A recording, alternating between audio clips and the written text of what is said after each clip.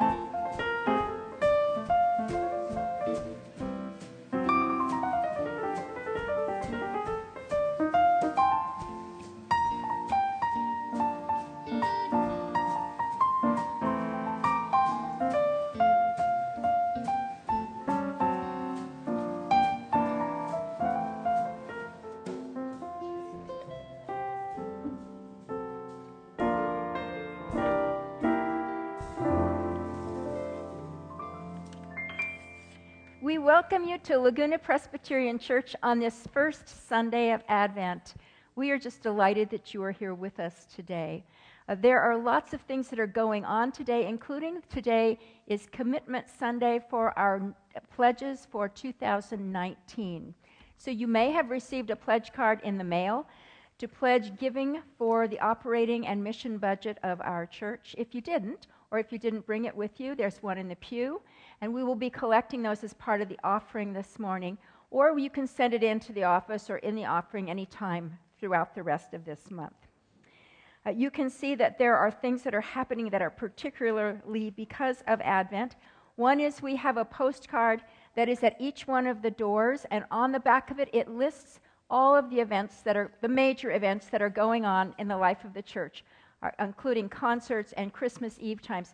This is a great thing to pick up and to give to a friend as an invitation to come and join you here, or to come themselves, particularly for Christmas Eve. Those are at both doors. Also at both doors, you will find our Advent devotional guide. These are complimentary. They're meditations by Henry Nouwen this year, and it's a great way, day by day, to go through Advent and to focus on the Lord throughout all of Advent. Our choir, which a week ago tonight sang in Carnegie Hall in New York, sang parts of the Messiah, will be having their concert here next Sunday afternoon. We will be singing some of the portions of the Messiah that we sang in New York, and also other things. This is the 200th anniversary of Silent Night. So you will hear lots of versions of Silent Night, including today from the choir. We have some, even though it's free, we have some tickets that you could pick up and give to people to invite them to come to the concert. It's wonderful every year. Choir, bells, guest instrumentalists. But this year we're especially proud since we just got back from Carnegie Hall, and we want to show off a little bit to you. That is the truth. There are a number of ways in which we are collecting for mission opportunities at this Christmas time over on the patio and in Tankersley Hall, including there is a giving tree there with some tags on it. This is the last day to take a tag off the giving tree that asks for a gift for somebody who is either in our La Playa English as a Second Language School or at the Friendship Shelter in town. Those gifts are due back next Sunday, so today's the day to make sure that you get a tag. I don't know if the tree is bare yet. I haven't managed to make my way over there. I hope it's already bare and that you won't even find any tags left there. Hospitality night in town, the first Friday of December. This is this coming Friday, and we will be offering here on our campus tamales for sale in Tankersley Hall as usual, and free cookies and cider and hot chocolate and coffee in the Rose Garden, as well as our youth group will be selling hot dogs out on Forest Avenue. So the way we do those cookies is that you donate them. We could still use some more cookies because we usually give away about 1,000 cookies on that night, and there's a place you can sign up for that on the patio. They really like the homemade ones if you can manage that. Those are the ones that go first. I think I did it. Oh, yeah, there are donations for everything. military, you can have fur. There are lots of wonderful ways in which you can be a part of helping somebody else's Christmas be more wonderful this year. I'm sorry, I do have one more thing. Today, because it is the first Sunday of Advent, did I stop you? Because it is the first Sunday of Advent, we right after this service at 11:30, we have today and throughout each Sunday of Advent, we have an opportunity for you to be still and quiet. Isn't that an amazing thing? So for 45 minutes, there will be guided meditation at 11:30 in the bride's room, each of the Sundays of Advent starting today. It's a great way to be able to be centered and quiet, at least for part of Advent. Now it's your turn. Okay. Let us pray together.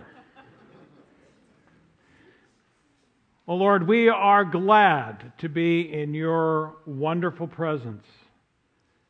For it is the presence that draws us to know Jesus and to become like Christ in the completeness of his humanity for our humanity. And so help us to worship you in that way that not only is drawn into who you are, but to draw others around us into that same great presence. And so be with us now as we worship you through Jesus Christ, we pray. Amen.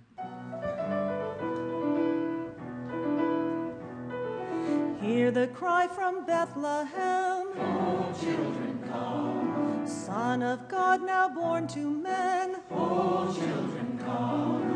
Bring your troubles, bring your fears, bring the needs that draw you near. Find the hope of all the years. O children come. O children come. Children come, come, come, children come, come. Peace on earth, goodwill to men. O children come, righteous flow that will not end. O children come, lay down all your bitterness, turn from sin's toils and distress, find his grace and perfect rest. O children come, O children come.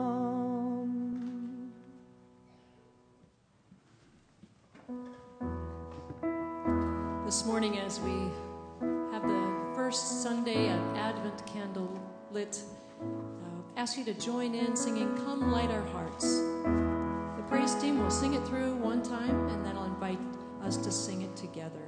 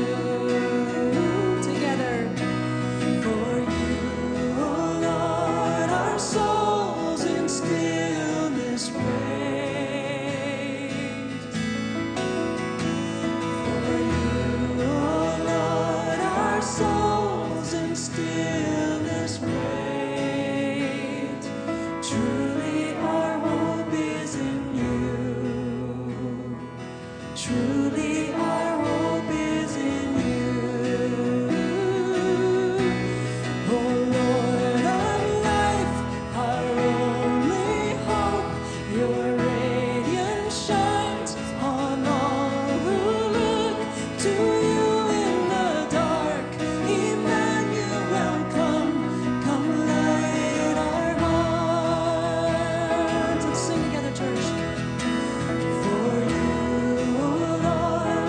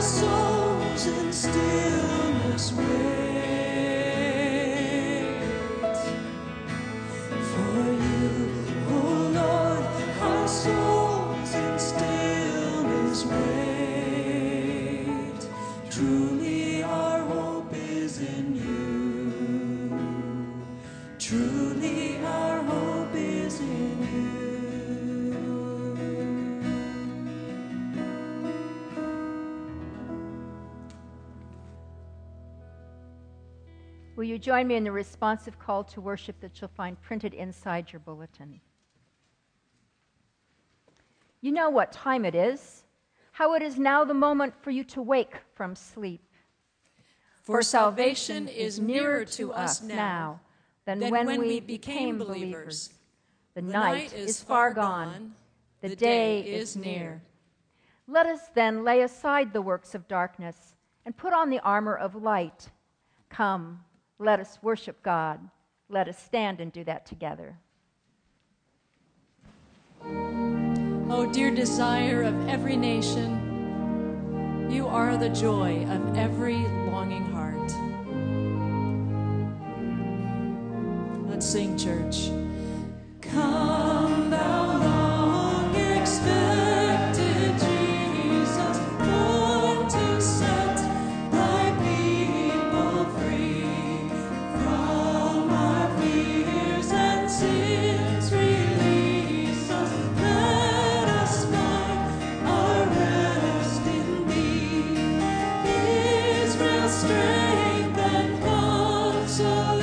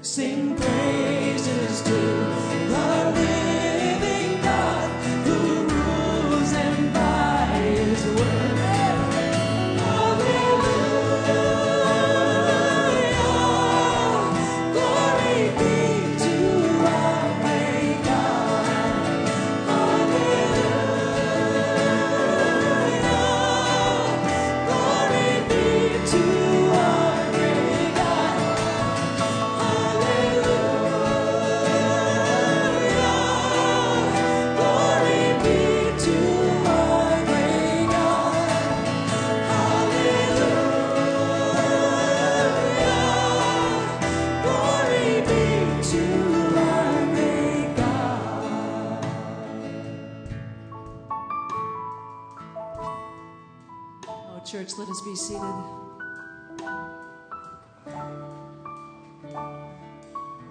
Hallelujah.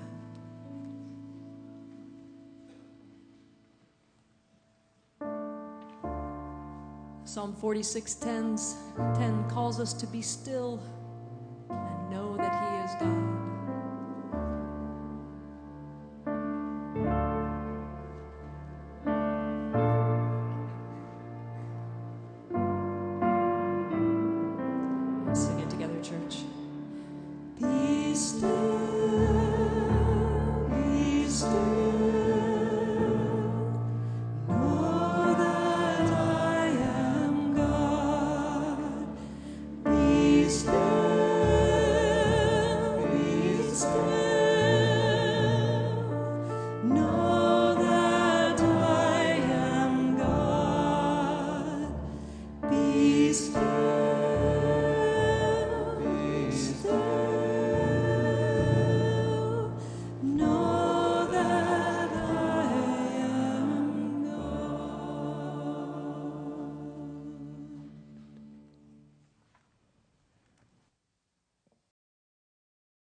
A voice cries, "In the wilderness, prepare the way of the Lord.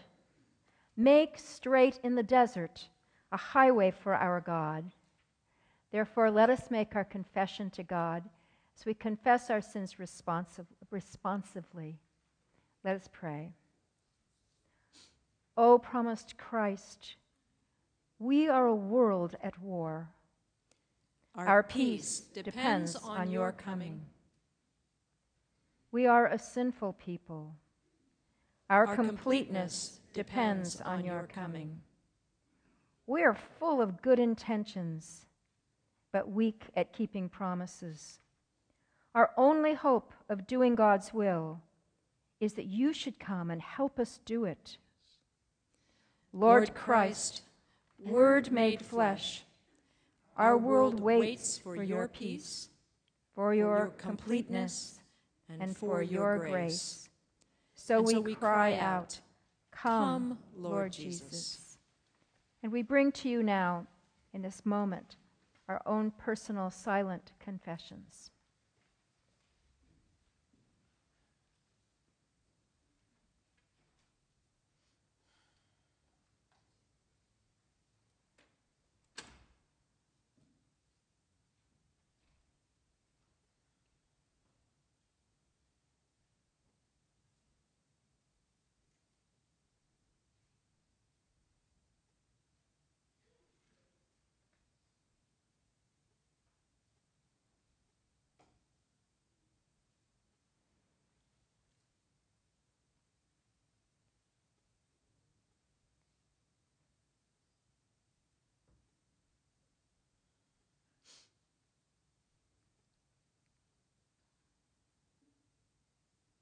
For we pray through Christ, the coming one. Amen. My friends, hear the good news of the gospel. Surely God's salvation is at hand for those who fear him, that his glory may dwell in our land. Steadfast love and faithfulness will meet. Righteousness and peace will kiss each other. In Christ, God's salvation is at hand, and righteousness has come. Thanks be to God. Amen.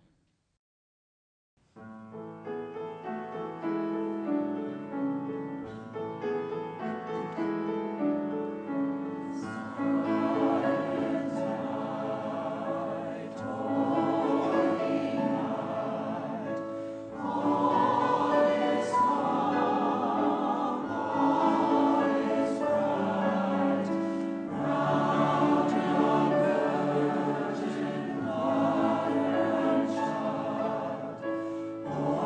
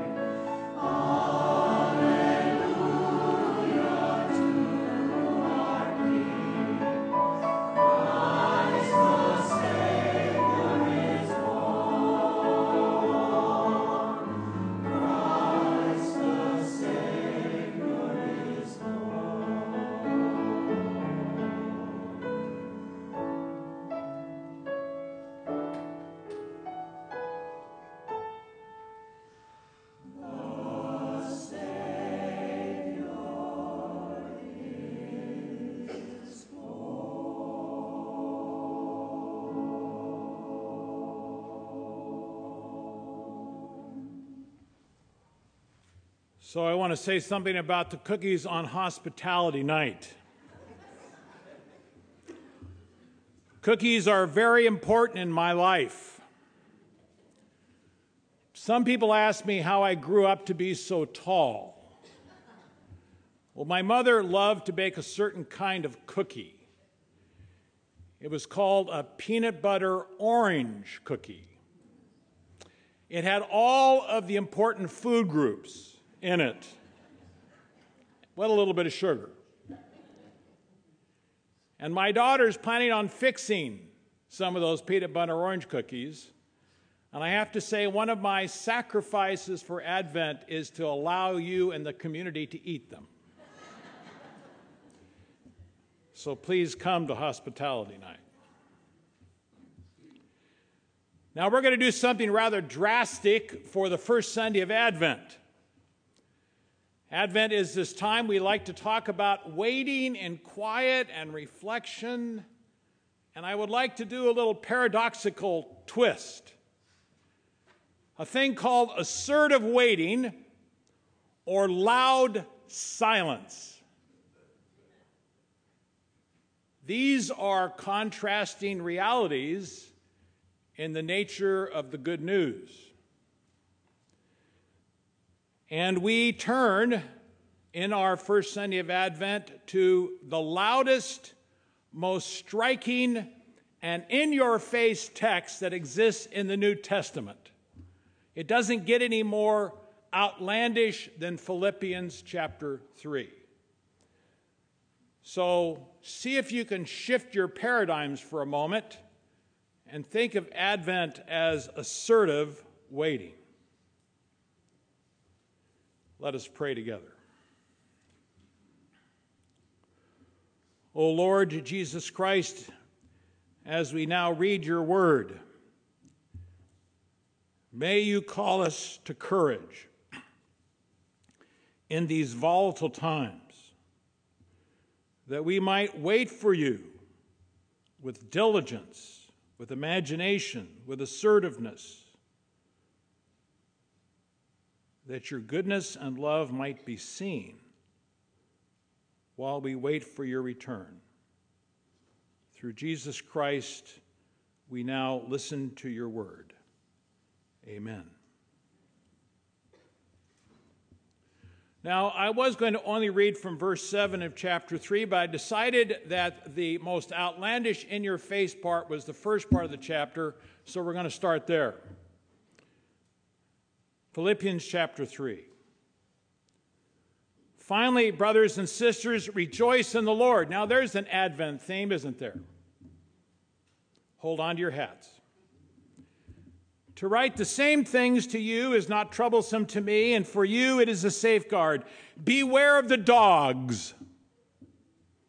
Beware of the evil workers. Beware of those who mutilate the flesh. For it is we who are the circumcision, who worship the Spirit of God and boast in Christ Jesus and have no confidence in the flesh. Even though I too have reason for confidence in the flesh, if anyone else has a reason to be confident in the flesh, I have even more. Circumcised on the 8th day, a member of the people of Israel, of the tribe of Benjamin, a Hebrew born of Hebrews, as to the law, a Pharisee, as to zeal, a persecutor of the church, as to righteousness under the law, blameless. Now there's an outlandish statement. Paul says, I was once perfect. Wow. Yet whatever gains I had, these have I come to regard as lost because of Christ. More than that, I regard everything as lost because of the surpassing value of knowing Christ Jesus my Lord.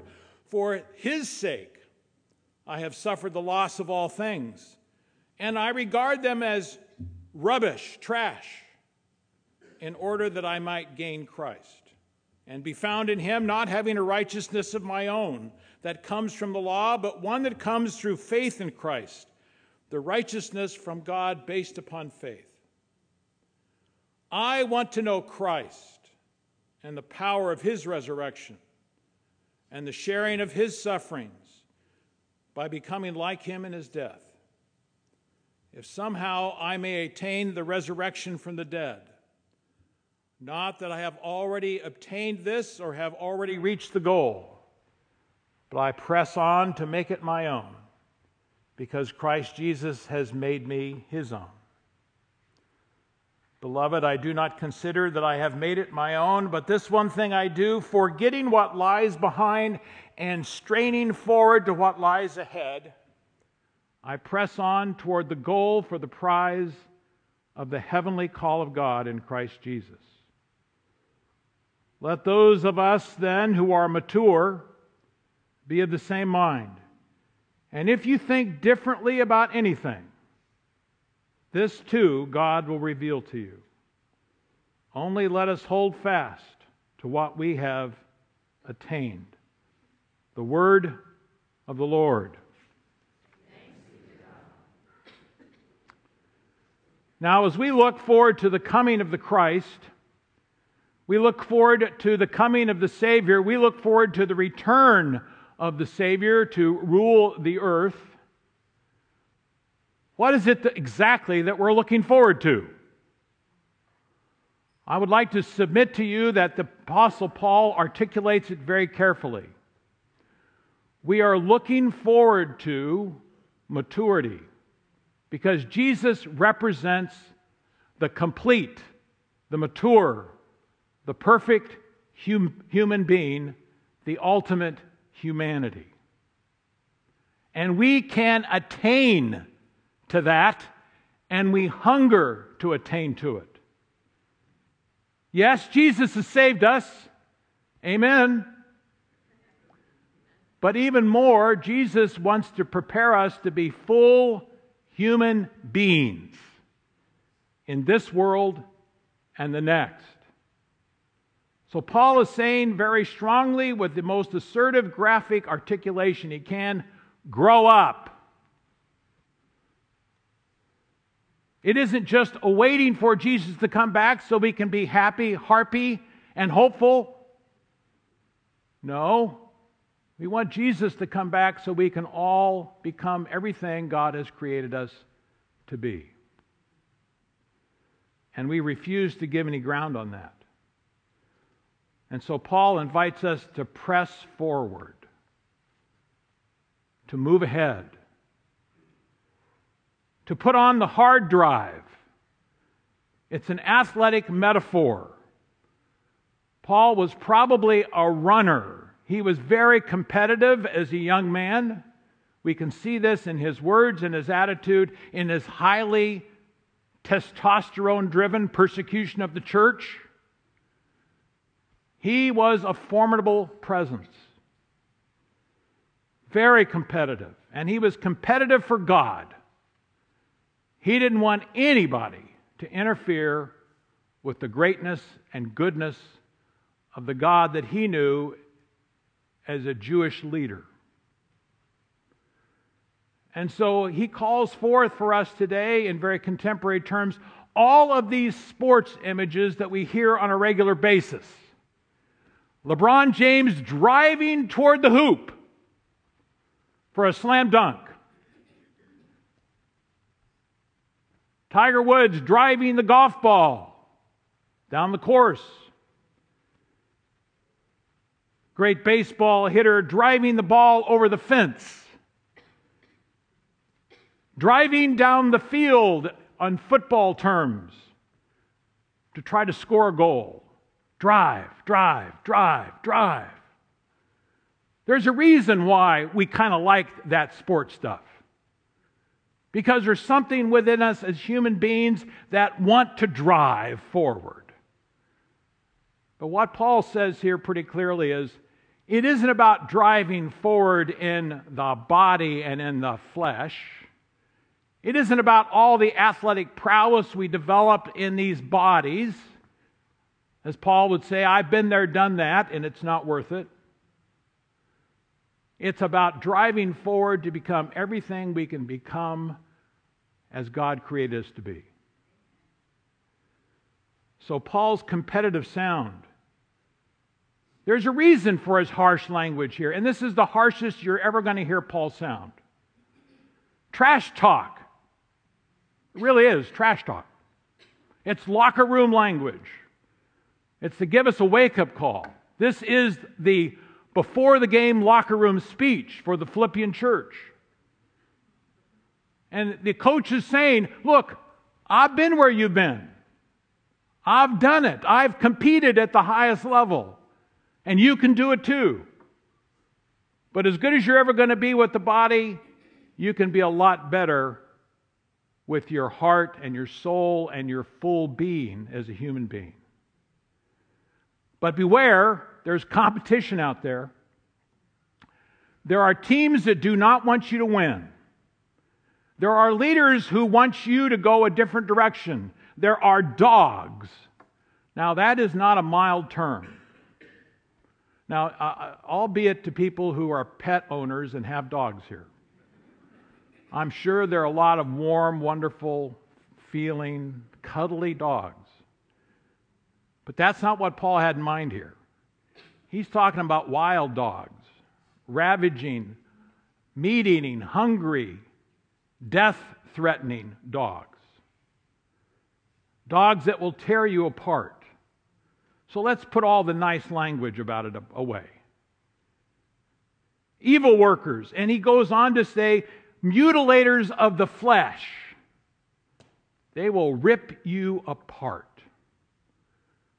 And they do in some ways already. And Paul is saying, look, you don't have to listen to me, but I've been there, done that. I've been one of those dogs. I've been one of those mutilators. I've been one of those abusers. I've been one of those persecutors of the church. I've been one of those people on the opposite side.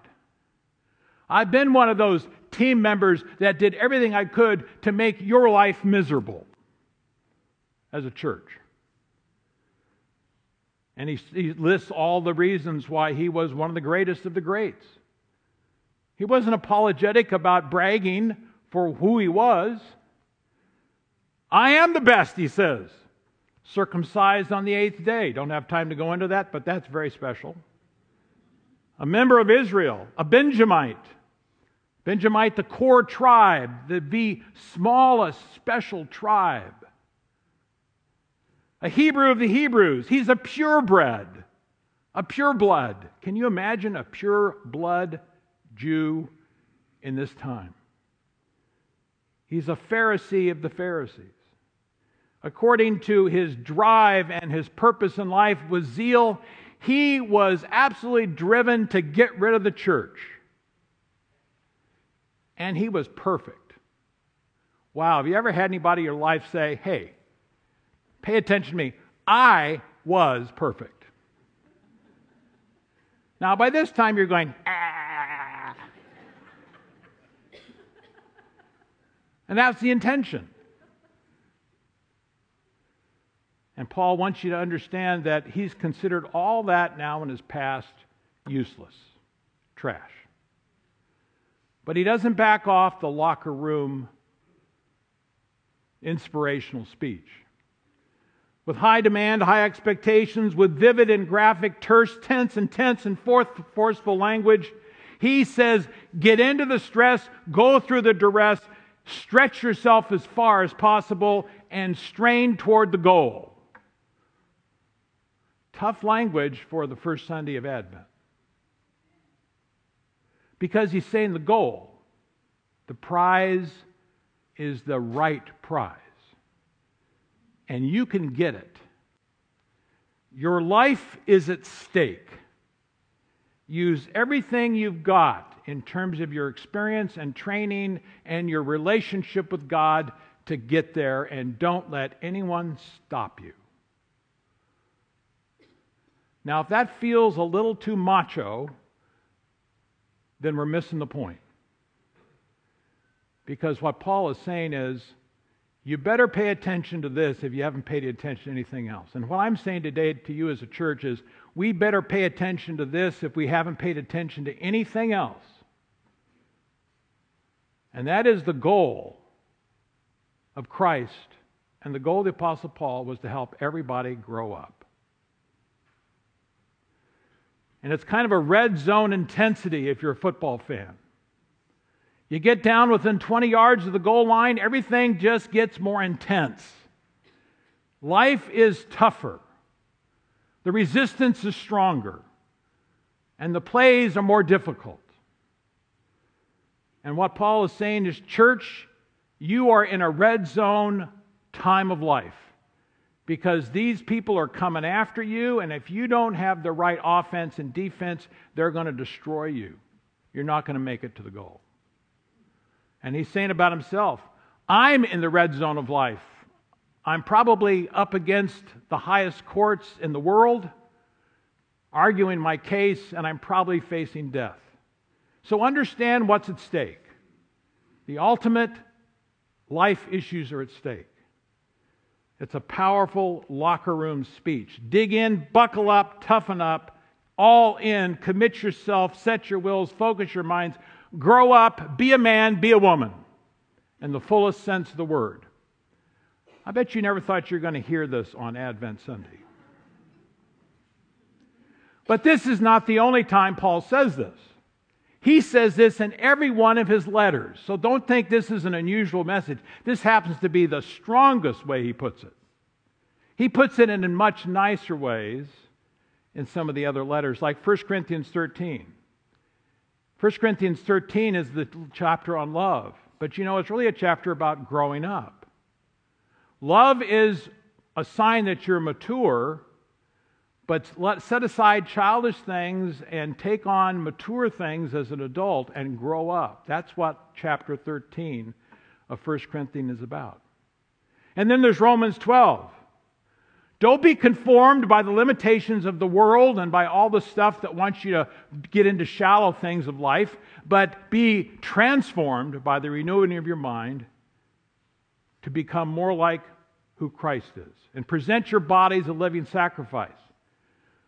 Well, that's pretty strong language. That's what they would say to the football team on the 20-yard line trying to get into the end zone. Now's the time to present your bodies a living sacrifice. That's Paul language. And then there's Ephesians 4, which says it probably as clearly as anybody. Let's grow up into the full stature of Christ. Be fully grown. So our goal, according to the Apostle Paul, is not just Jesus Christ. What does that mean? That's a nice spiritual statement. It's growing up to become like Jesus Christ. To become mature and complete and whole as a human being as Jesus is whole and complete and mature as a human being. That's the goal. And that's the purpose of the church. To know and to attain and to gain and to live up everything that Jesus is, to gain His righteousness and the power of His resurrection and the sharing of His sufferings, become like Him in His death. Death may be the ultimate way that we demonstrate whether we are moving toward Christ or not. How we suffer and how we die can ultimately demonstrate who we have become. Straining forward, forgetting the past, pressing toward the goal, going for the win, going for the gold, becoming mature. Not too long ago, when the corporation of Toyota wanted to start a really fancy car, they discovered that the name Toyota didn't cut it. So fancy car Toyota just wasn't going to sell. So they came up with Lexus, and they came up with a very strong statement connected to Lexus. Do you remember what that was? The relentless pursuit of perfection. Kind of an arrogant statement, isn't it? But that's what Paul is saying. We are in the relentless pursuit of perfection. Now you're going to think, he's beginning to sound like a Wesleyan Methodist. Well, there is a part of me that thinks that Wesley may have had it right, and we Presbyterians may have gotten it wrong. That the call of God is to become fully mature human beings. And contrary to what some Reformed people would say, well, that's just not possible, so don't even try because you're too messed up to even get there. Some Presbyterians believe that. I don't. I don't think Paul knew that either. He actually believed it was attainable. Not that we had absolute perfection, but that we could gain in maturity. And there's a fierce competition toward it. I would suggest to you the overall theme of the Bible from the Old Testament to the end of the New Testament is grow up. God wants us to become everything God is and Jesus is, and our humanity beckons us to become because Jesus made it possible. There are two great biblical words. The Old Testament word is shalom. We translate it rest and peace. Oh, that's way too nice. Shalom means the wholeness and completeness of life. Everything God has created to be the best it can be. Shalom. In the New Testament, it's teleos, which Paul uses twice here in this text. Be mature, complete, whole. Everything God has created you to be. It has to do with the end word, which is telos. In the end, become teleos. And teleos is not the end, but who you become in the end. It's the big goal. It's the prize worth dying for. We're not just saved by Christ. Christ wants to fully form us for eternity. So let go of the immature and the leadership of shallowness and superficiality and triviality. Go more than skin deep. Don't be just wrapped up in the flesh and the cheapness of life. Embrace a leadership that will take you into the fullness of Christ. There's a great author, a Jewish rabbi who's become quite famous. His name was Edwin Friedman, and he wrote in his last book before he died, which was published posthumously, Failure of Nerve. Edwin Friedman basically said this: the problem with people in America and the problem with people in the world historically is we have not had leaders who are gutsy enough and had the nerve enough to lead us where we need to go. We wimp out in politics. And he writes a whole book on the lack of emotional maturity and the importance to find leaders who will lead us into the wholeness of who we can become as human beings. Jim Collins says something like this in his book, Good to Great. There are two great characteristics of a really fine leader: humble and absolutely driven for the purpose and good of the people she or he serves. That's Jesus. Humble assertiveness. Please do not take those words apart. There is no humility without assertiveness. There is no assertiveness without humility. There is no wholeness without both of those. To be humble, assertive, gracious, and purposeful is not a paradox or an oxymoron. It keeps us driving toward the goal for the purpose of the heavenly call of God in Christ Jesus. And so here's my last word, Laguna Presbyterian Church. Become a church. Continue to be a church that is absolutely driven to help people become fully formed in Jesus Christ. Whole, complete, balanced, and healthy. Not just introduce people to Jesus, not just welcome them to worship to have a good time. That's all a part of it. But that's the beginning place. We're glad you're here. Now we're going to help you grow up. We're going to help you grow up.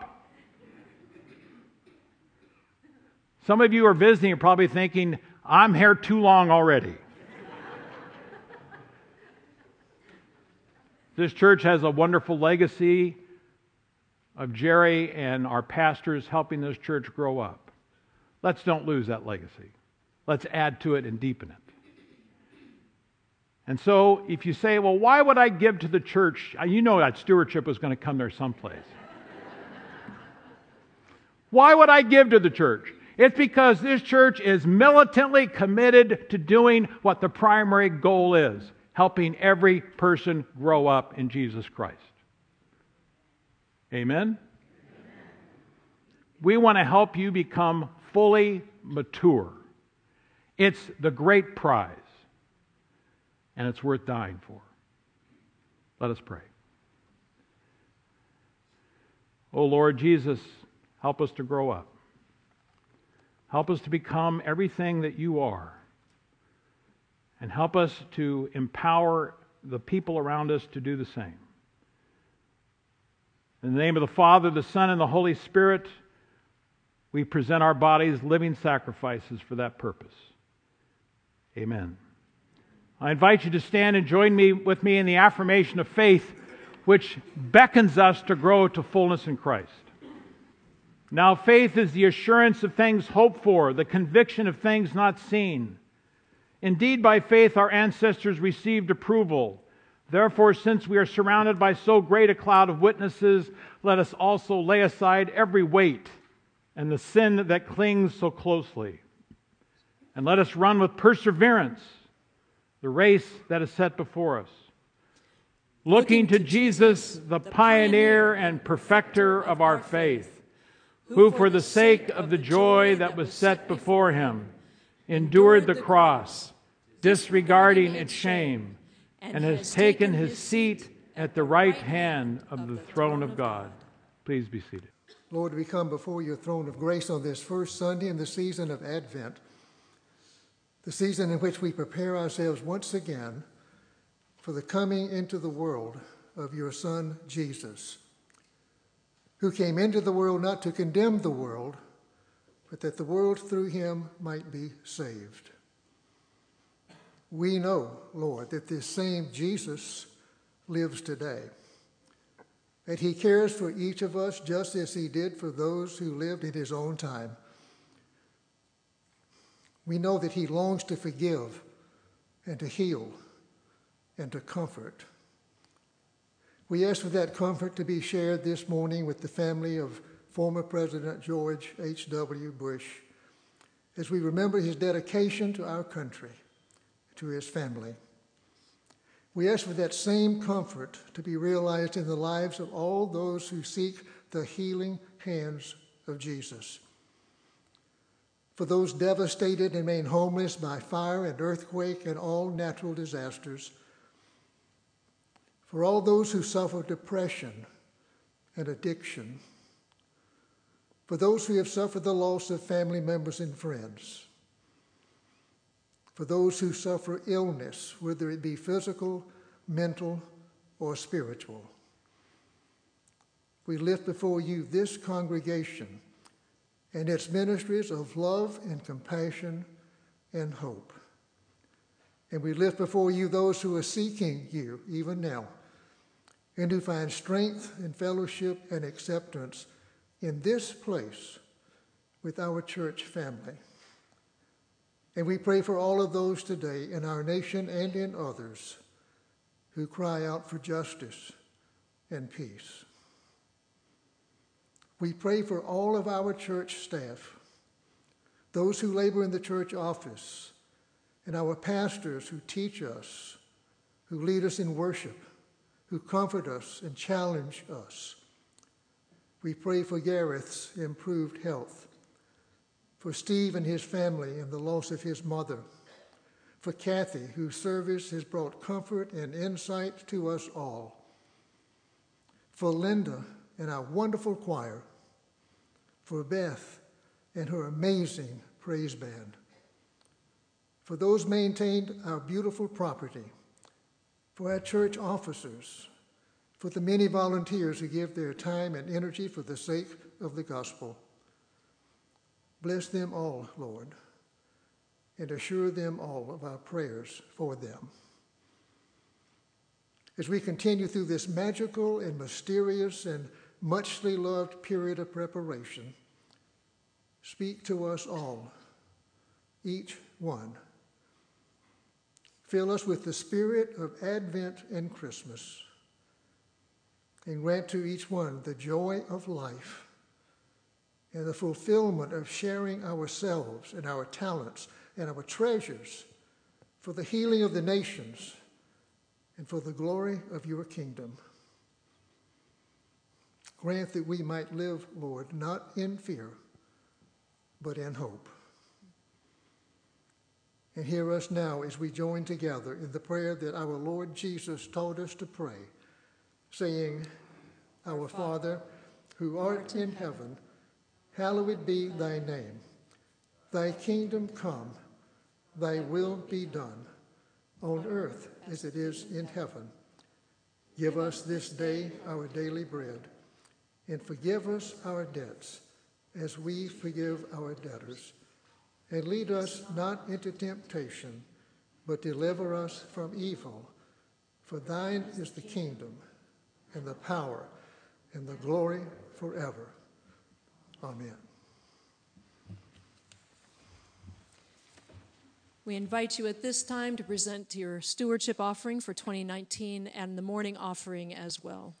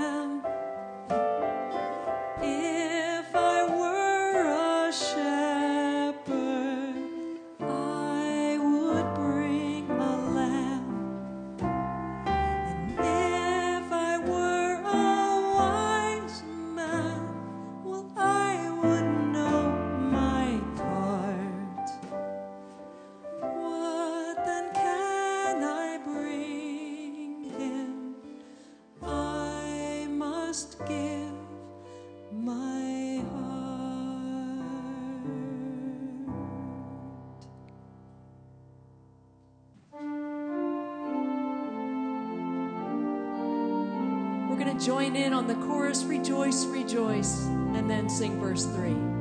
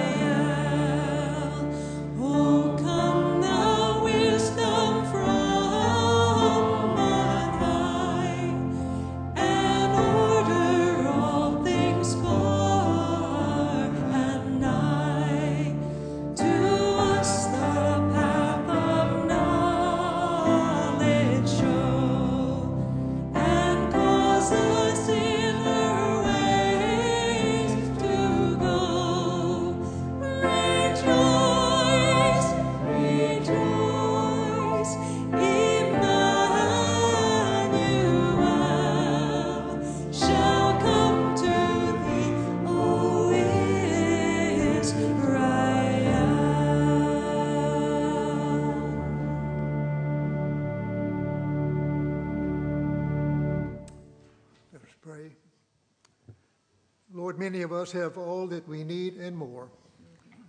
Others are not so fortunate. Jesus said, unto whom much has been given, will much be required. Help us to know the privilege and the joy of giving.